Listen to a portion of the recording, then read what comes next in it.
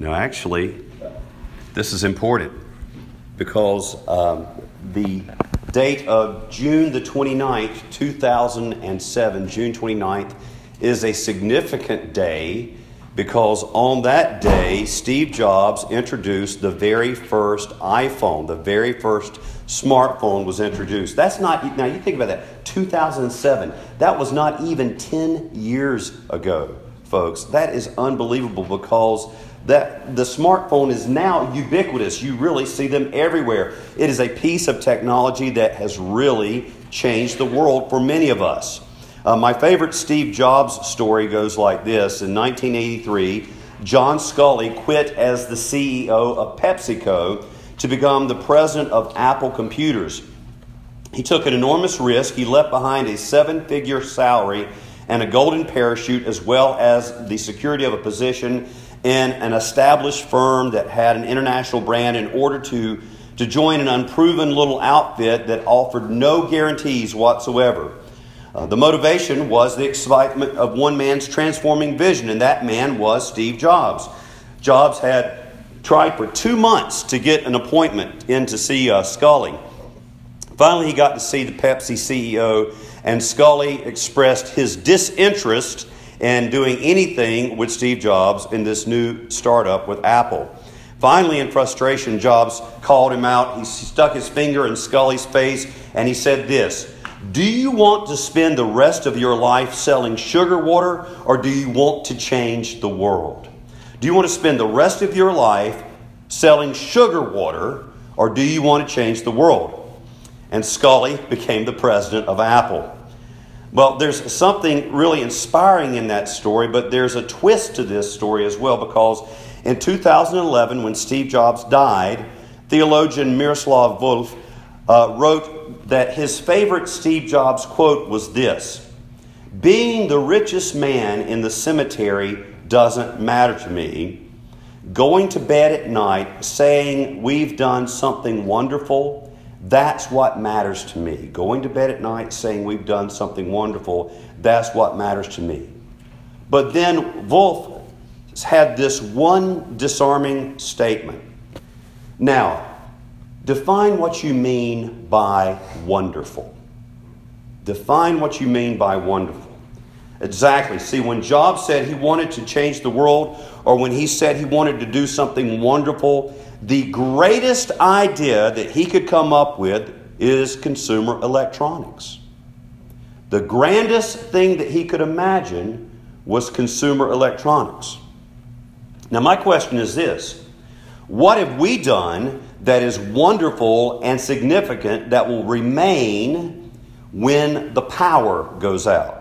Nothing that Steve Jobs did is significant or wonderful when the power stops flowing or when the batteries run out. Because you know what this becomes at that point?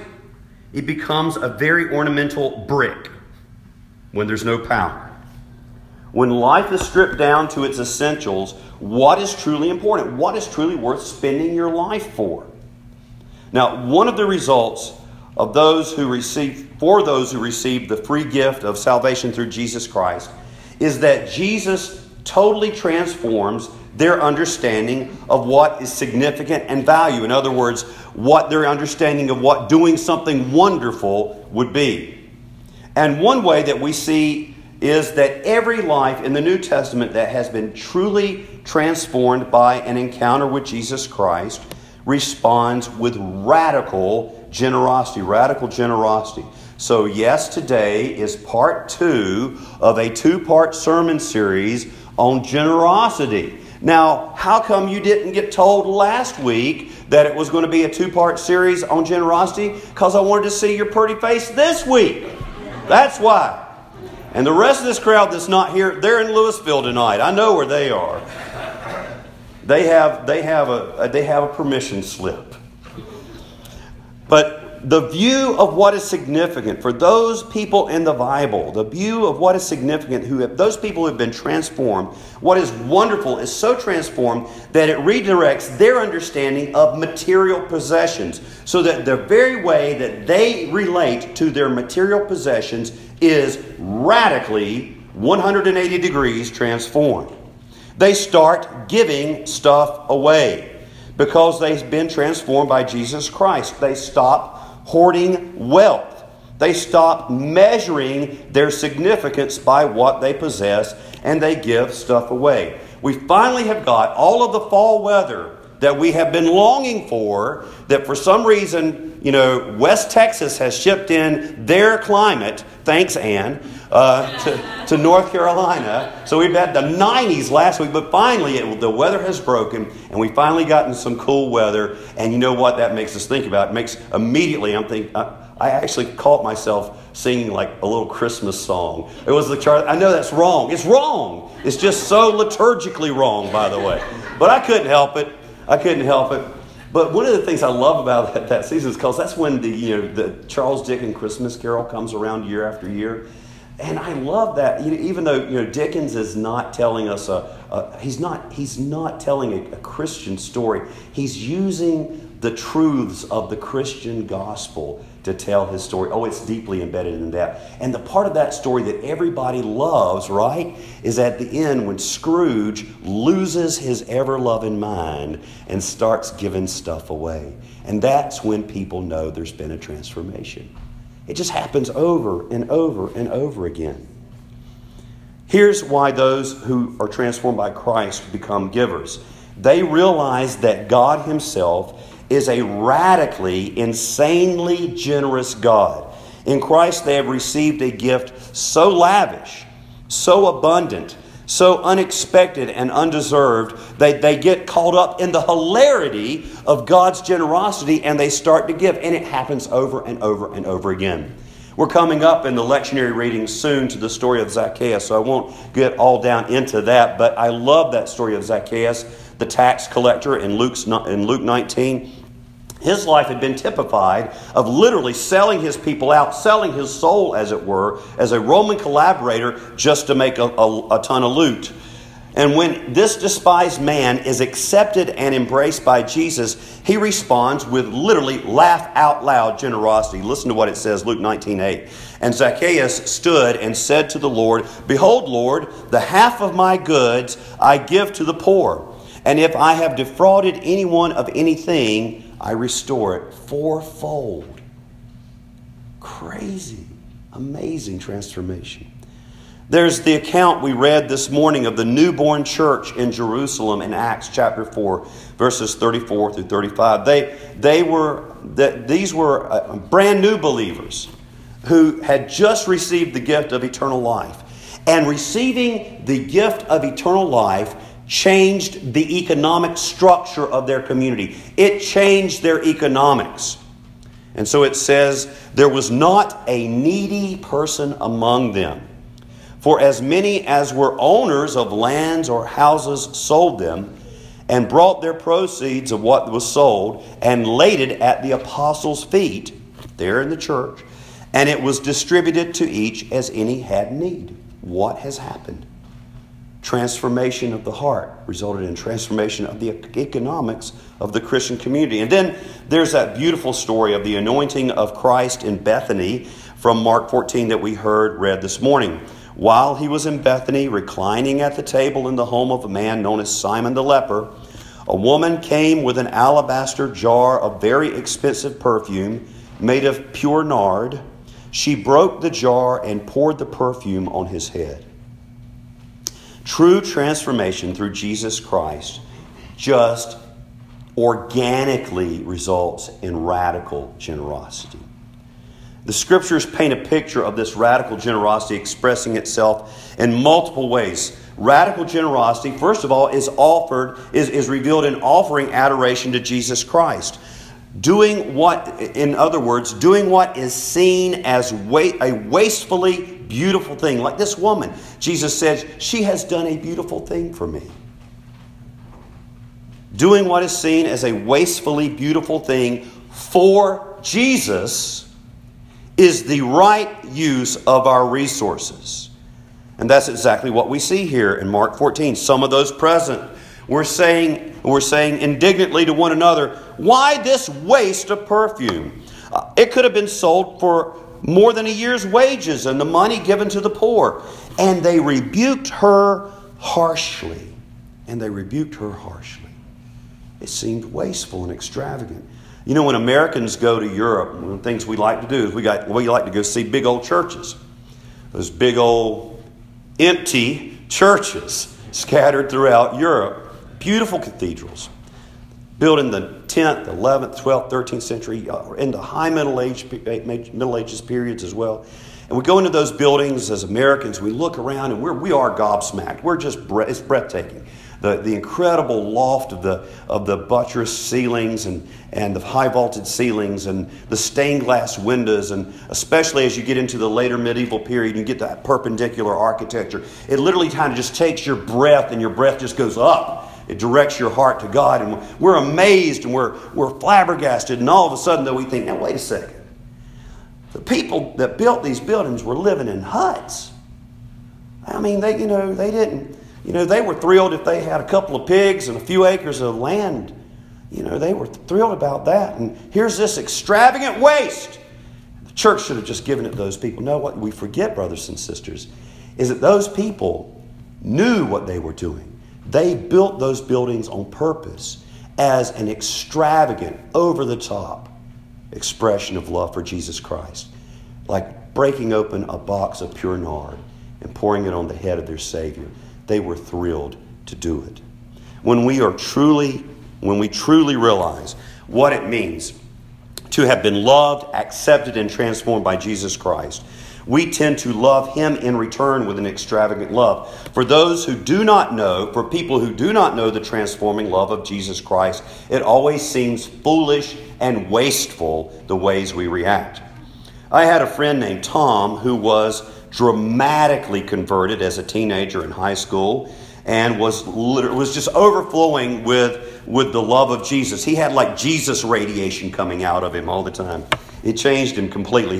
He had been a jerk. I knew I was his friend. And he was totally transformed. He was from a prosperous family. His dad was a respected professional in our small town. Tom had a friend named Marshall.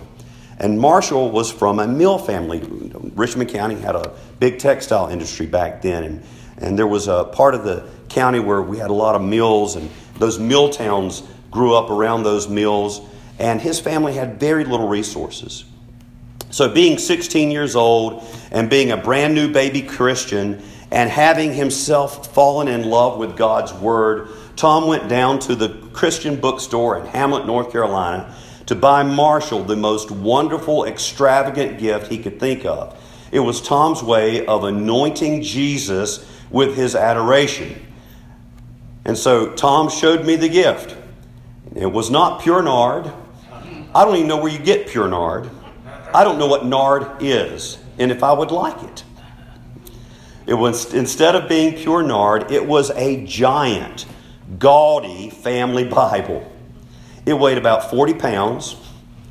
And on the front cover, there was that. Have you seen these little, you don't see them as much anymore because we have holograms now, but it was just like this little plastic thing with ridges, lines, ridges on it. And it had a picture up under it. And if you tilted it a little bit, that little plastic picture, it looked like it was moving. And it had one of those glued to the front cover. And I think it was like Jesus snuggling lambs or hugging little babies or something like that. It was gaudy. Just the pinnacle of good taste, actually. But to Tom, this was the most spectacularly wonderful gift that he could give. It would be the kind of gift that he would want somebody to give to him.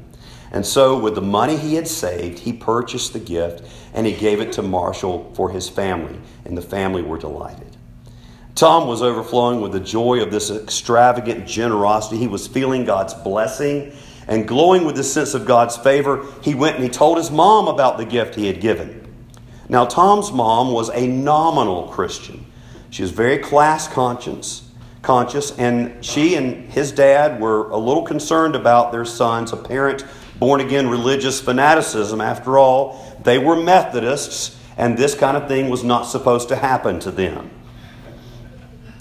Tom expected his mom to be just as joyful as he was, but in the words of Scripture, she rebuked him harshly. Her response was that Tom had wasted his money. If he had wanted to give a gift, why didn't he just get her something? See, Tom had given out of his love for Christ because he had been extravagantly loved by God. But his mother told him he was foolish and wasteful. He just wanted to anoint the head of Jesus with pure nard. Radical generosity is always in the New Testament demonstrated in care for the poor, which is in fact a form of adoring Jesus, especially for those who are of the household of faith. Both the Acts passage we read and the 2 Corinthians passage place Christian giving in the context of caring for the poorer members of the church. Caring for the poor is an expression of radical generosity. Radical generosity towards the mission of making disciples of all nations, because that's what leads people to Jesus. And we hear that actually in Paul's letter to the Romans. He goes through this wonderful argument about how how salvation is from God through faith in Jesus Christ alone. And then at the end we get to his closing remarks. And in Romans 15, Paul writes this beginning at verse 23, "But now there is no more place for me to work in these regions." In other words, Paul has worn out the ancient Mediterranean world with the gospel. And he is thinking, I've got to go, because I heard Jesus say something like this. If you go to once this gospel has been preached to all nations, you've gone to the uttermost parts of the earth, and then the Son of Man will come. Well, Paul's thinking, I know exactly where the uttermost parts of the earth are. They're in Spain. There's nothing past Spain. So I'm going to go to Spain. And so this is what he says to the Romans. He said, there's no more place for me to work in these regions, and since I have been longing for many years to visit you, I plan to do so when I go to Spain. I hope to see you while passing through, and to have you assist me on my journey there, after I have enjoyed your company for a while. Paul is saying, I'm expecting your radical generosity to send me to the ends of the earth to preach the good news. Radical generosity results in greater praise for God. So if that's the case, then why do so many believers, at least so many Christians, not demonstrate this kind of radical generosity? Andy Stanley wrote, the wealth accumulated by church-going people has reached record levels. And despite unprecedented opportunities for global ministry, American Christians give proportionately less today. Now think about this. We are the wealthiest generation of Christians to have ever lived. American Christians give proportionately less today to the church than we did during the Great Depression. So why wouldn't we be givers? Well, the first reason is pretty obvious. We don't give because we really haven't experienced the life-transforming encounter with Jesus Christ that we call the new birth. We don't have that overflowing love of Christ in our lives. Jesus really hasn't changed our lives yet. We're, like Tom's mom, a nominal Christian. Or maybe it's because we have the wrong understanding of the character of God. We think of God as a taking God and not a giving God. John Piper writes this of one of that famous passage from 2 Corinthians 9 I just read. I'll read verses 6 and 7 so I can give you some context again. The point is this, Paul writes, whoever sows sparingly will also reap sparingly, and whoever sows bountifully will also reap bountifully. Each one must give as he has decided in his heart, not reluctantly or under compulsion, for God loves a cheerful giver. And Piper writes about this passage, beneath the bountiful giving of verse 6 and the cheerful giving of verse 7 is a heart that looks up to God and sees a giver, a supplier, a helper. When this person looks to God, he feels replenished, not drained. Just like the literal translation of verse 6 implies, his giving is based on blessing, God's blessing. Even when this person hears a command coming from God, he hears it as a hopeful gift, not a depleting demand. We don't give so many times because we think God is about taking and not about giving. We don't give because we think that if we do, we won't have enough.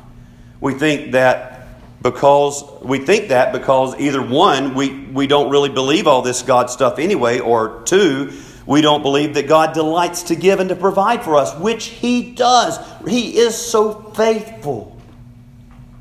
And He has shown it over and over and over again to me personally.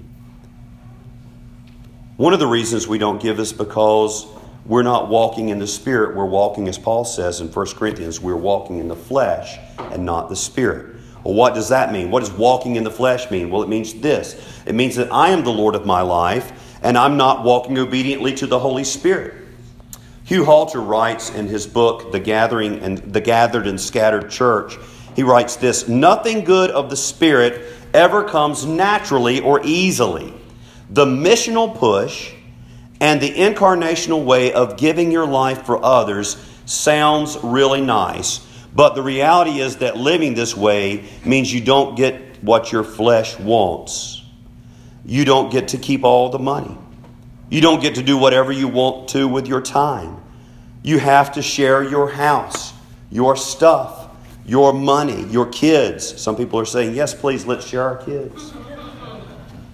You have to exchange your ambition for God's, your kingdom for His, and you must be available for God to interrupt your nicely scheduled day with needs that will cause you to pull your hair out. The principle is indisputable. The great things of God cost us our lives. The great things of God cost us our life. But it is in giving our lives away that we find life. Nothing good of the Spirit ever comes naturally or easily. This is one of the reasons why we plant churches. It seems, I got to tell you, whenever we do this, and now Louisville Parish is just Christ Church. It's not a separate church. One day down the road it may be, but it's just Christ Church meeting in Louisville. So it's really still just Christ Church. But it is so counter our flesh to continue to reach out and plant and give not just finances away, but give people away. Nobody does that. That is not the key to church growth. That's the opposite, it seems like. But do we really believe that God is a giving God? Every time we've done this, God sends new people. And every time we've ever done this, there has never been a time when our giving went down. Ever. Ever. It's amazing. We are living the kingdom of God. I mean, He really breaks in and does this stuff, y'all. I mean, church, I love you, but sometimes I just, shaken baby church syndrome. Jesus is alive. He's real. He's doing this stuff. He really does.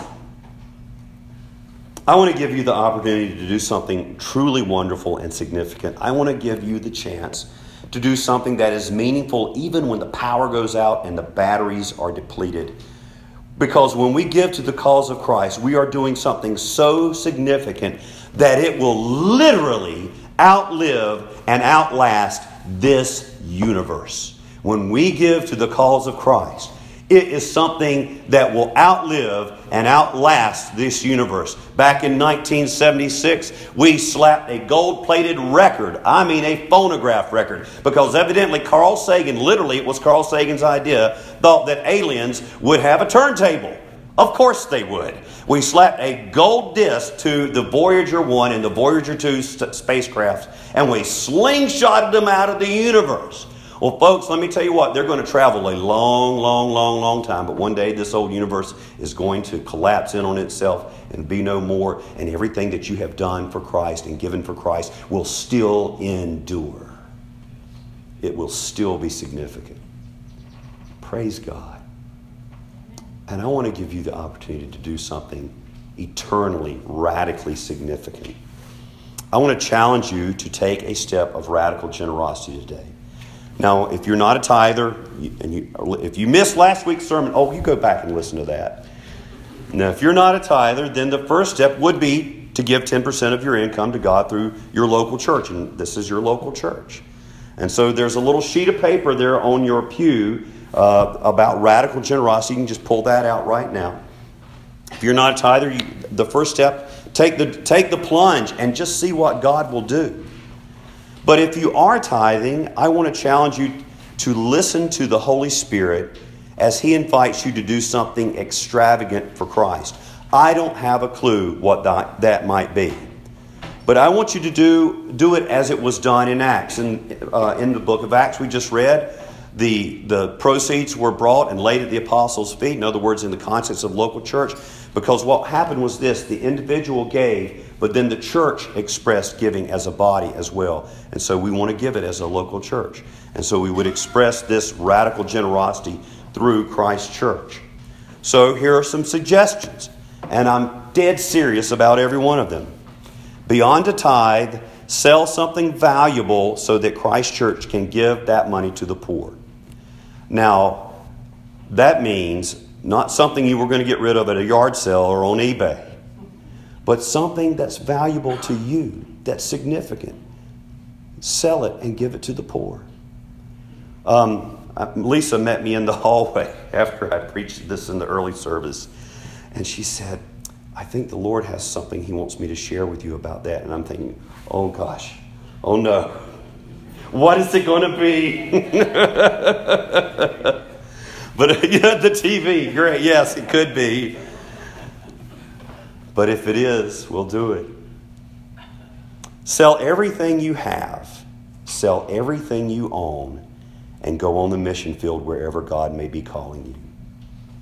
Are you serious? Yeah. If that's what the Holy Spirit's convicting you to do, do it.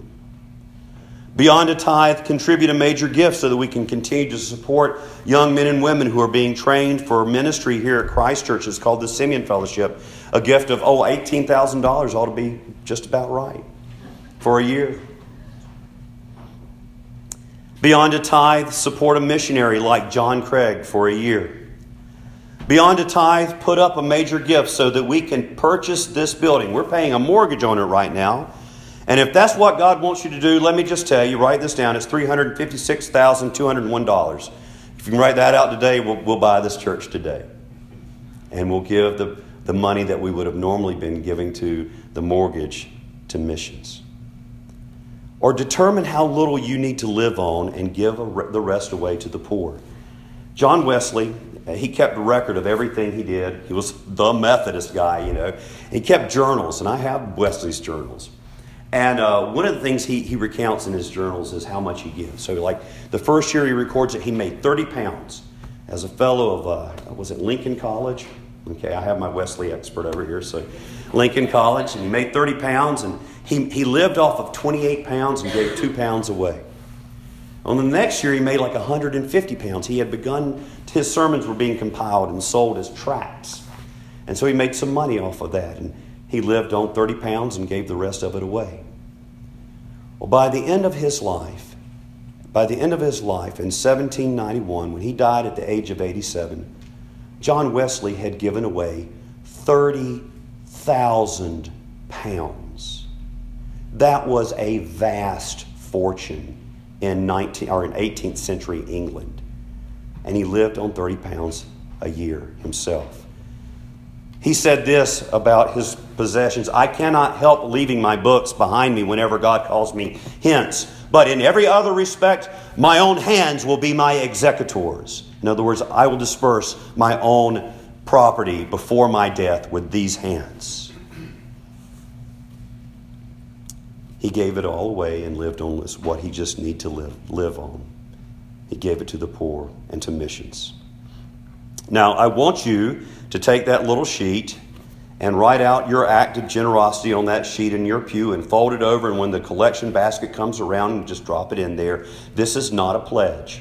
This is not a pledge. This is not the pledge time for the church. This is an act of extravagant love. The only people who are going to see this are actually, it's going to just be me and Father Keith, and we just want to pray for you about this as you take this step of faith. And as God speaks to your heart, I think it is appropriate to return to that quote from Steve Jobs in an appropriate way to think about it here. Thinking about what is truly wonderful, not just creating consumer electronics. Do you want to spend the rest of your life selling sugar water, or do you want to change the world? Do you want to spend the rest of your life selling sugar water? Or do you want to do something that's going to be so significant that it will exist beyond this universe? In the name of the Father, and of the Son, and of the Holy Spirit. Amen.